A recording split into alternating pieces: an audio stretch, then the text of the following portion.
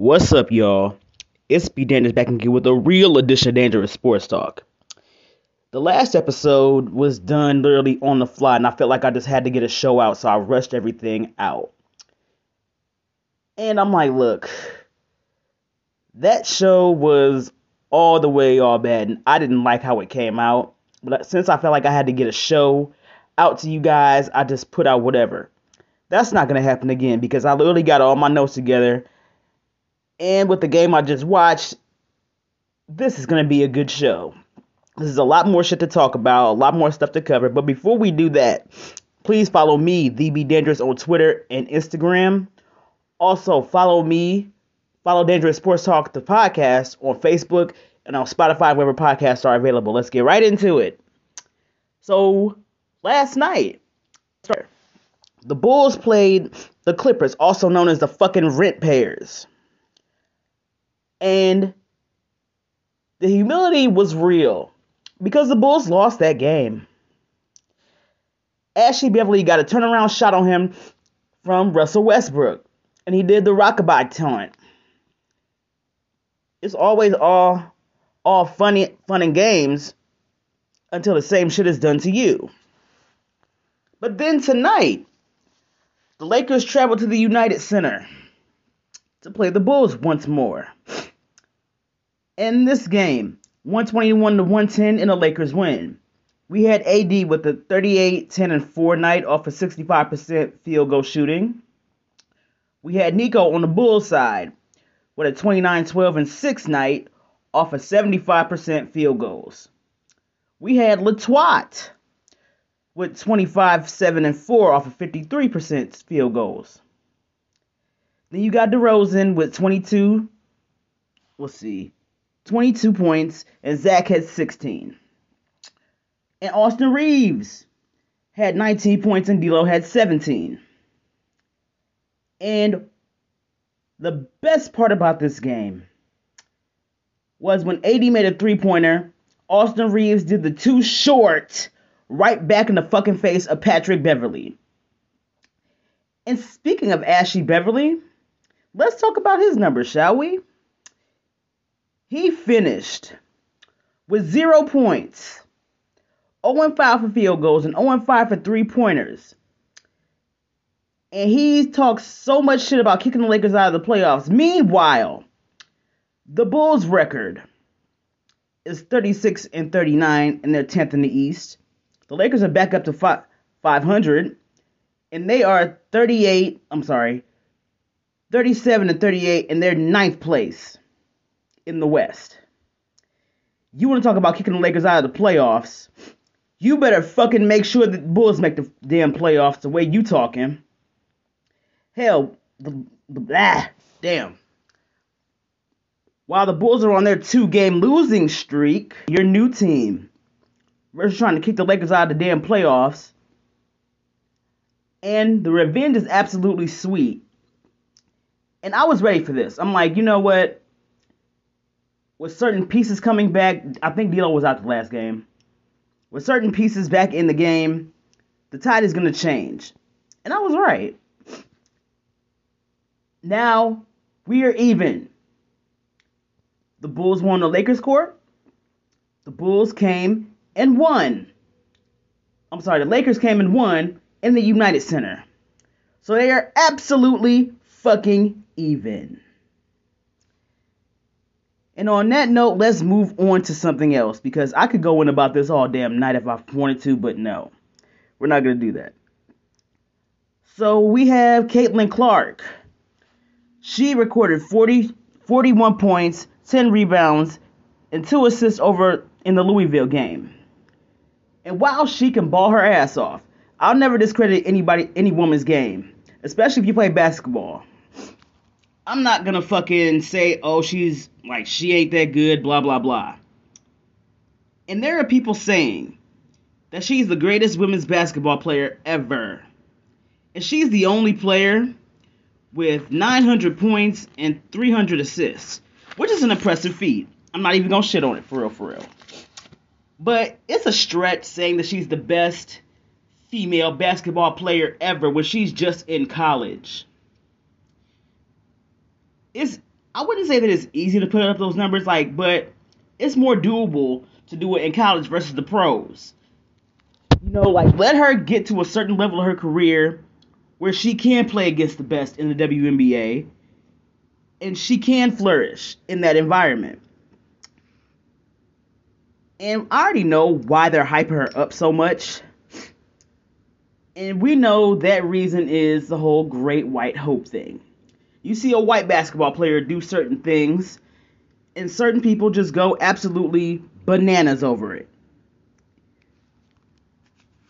And I'm like, so she's the greatest women's basketball player ever.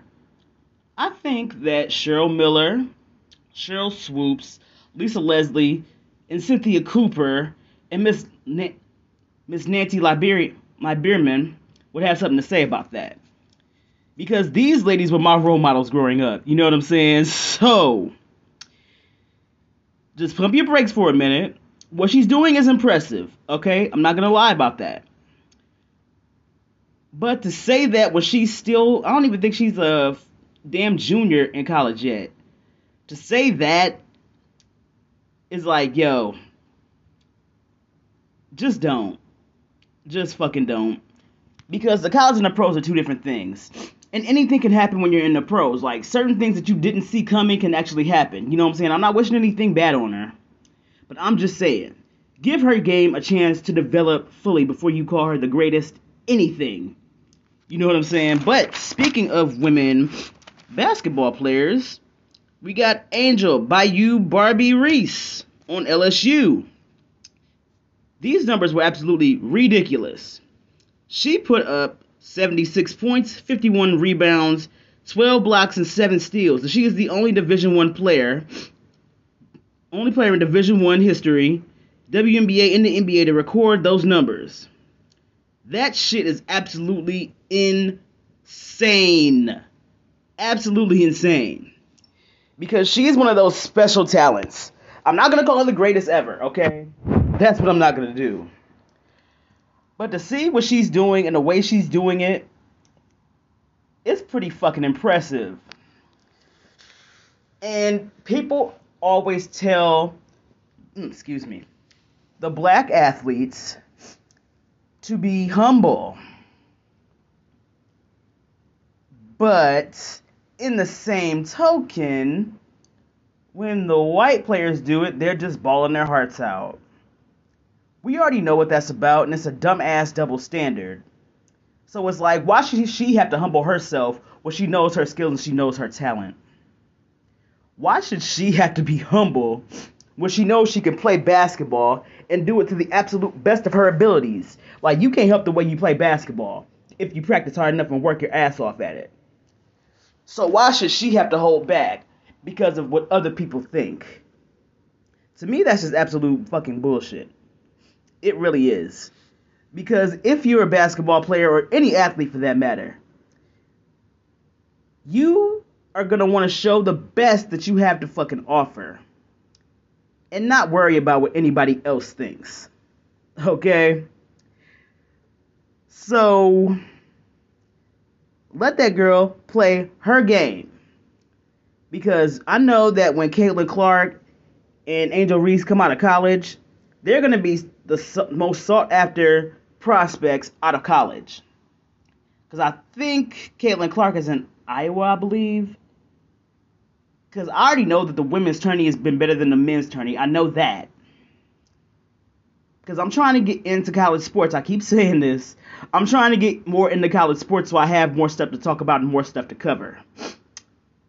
And it's interesting to definitely see these two ladies go at it.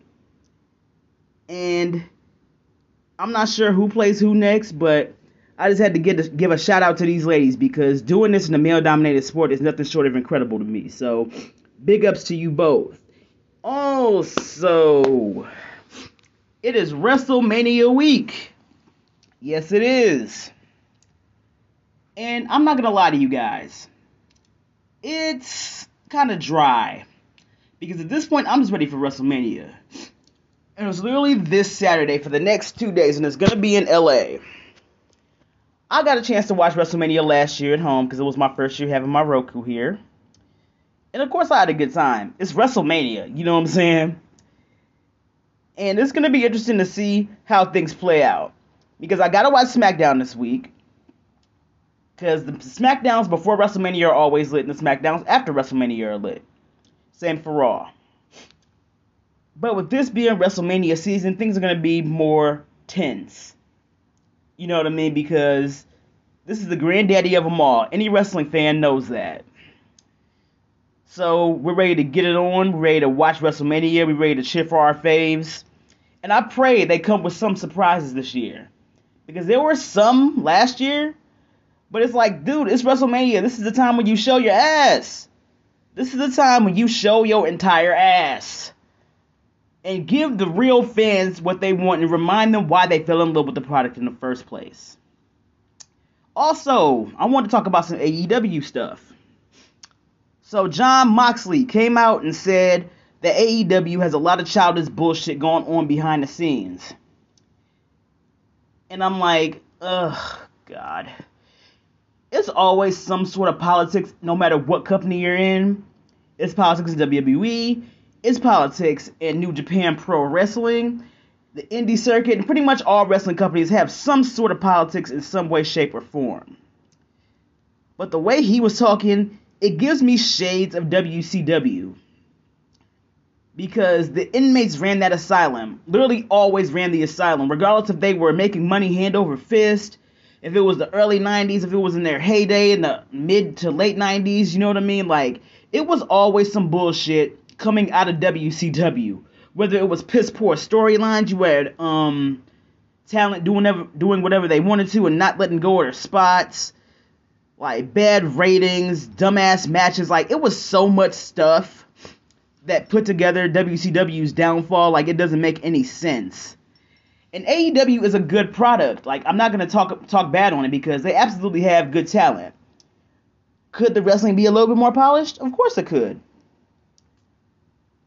But I definitely like what they're doing in AEW. And whatever conflicts they have, I hope that they find some way to get through it and just make sure that they can put on the best wrestling shows as they possibly can. Because nobody likes childish bullshit in the workplace. Like, you graduated high school years ago. You don't want to go back in your adult years. You know what I'm saying? And I'm like, oh, God. I hope that this doesn't kind of lead to the downfall of AEW, especially after how hard they worked to get there. You know what I'm saying? Because if Impact can survive all the bullshit they went through and still be standing as a company today, AEW can do the same thing. Because it's always refreshing to have an alternative from WWE. Because when WWE was the only game in town, it was a weird time period. Oh, shit. Speaking of the fucking merging of the companies. Anniversary was, let's see, what day is it? It's the 29th, okay. On the 26th, in 2001, Vince McMahon bought WCW. And that was a historic moment. Like, I'm thinking it's just a rumor. And I remember sitting my ass at home, flipping back and forth between the channels. Between TNT and USA. What was it on USA at that time? 2001? Yeah. Yep, it was on TNN at that time. So you can imagine how fucking hyped I was. I'm like, man, what the fuck is happening here? Like, and the most ironic thing is, some monumental moments in wrestling happened in Cleveland that year. When Vince bought the company, they were in the Gund Arena. And they were also in the same arena to get the Invasion pay-per-view out. So Cleveland had some damn good moments in wrestling that year alone. And just remembering how everything played out. Like, if anybody was around back then, because I was like 11 years old when that took place. And I'm like, man, this is crazy. And the big stars that were in WCW, depending on who you were, you got to have a long career and a solid career. But then there were some like Scott Steiner, DDP, Sean O'Hare, like talents like that, they could have done a lot more with. And I expected more. Like, they did a little bit with a little bit, you know what I'm saying? But they didn't really go all in the way they did for Booker or Goldberg or Ray or Eddie, you know what I'm saying? Like that. You know what I'm saying? So I miss those battles. I really do. But anyway, AEW. If Impact can survive the dumb shit that they went through, so can you guys. Just keep your heads, focus on wrestling, and focus on what you have to do first over the bullshit, and I promise things will get easier. And on that note, I'm going to get my ass out of here because I know I've talked long enough and I had to get a real show out versus that little bitty bullshit I did in the last episode. So, excuse me. Thank you guys always for your love and your all undying support. Follow me on Instagram and Twitter at BBDangerous. Follow Dangerous Sports Talk, the Facebook page, and the podcast on Spotify and wherever podcasts are available. And I am out of here. Peace.